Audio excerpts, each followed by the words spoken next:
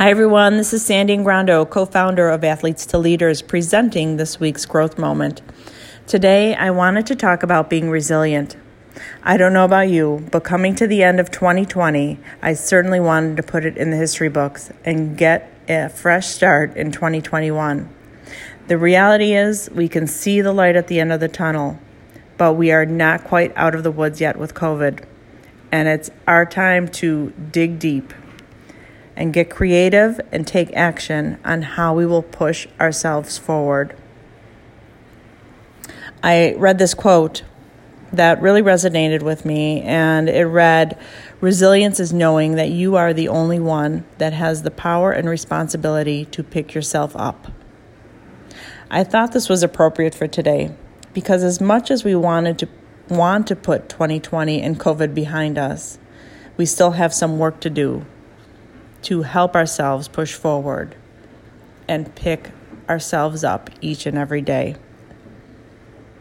There are some sports seasons that have been canceled, and some are still delayed, and others are trying to regroup and make the best of the season that they can still have. Regardless of your situation, I ask you, how can you optimize this time for yourself?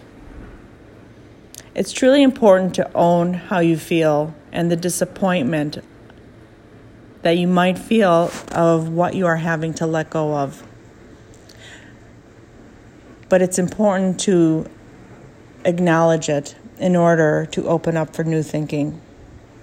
How can you use this time to look forward, to grow, to find new opportunities to push yourself to a new level of learning about yourself? Remember, resiliency is when you bend with the wind, but not break in the storm. Thank you for listening, and be sure to give us a like, subscribe, and we'll catch you next week on Athletes to Leaders Growth Moments. Thanks, and have a great week.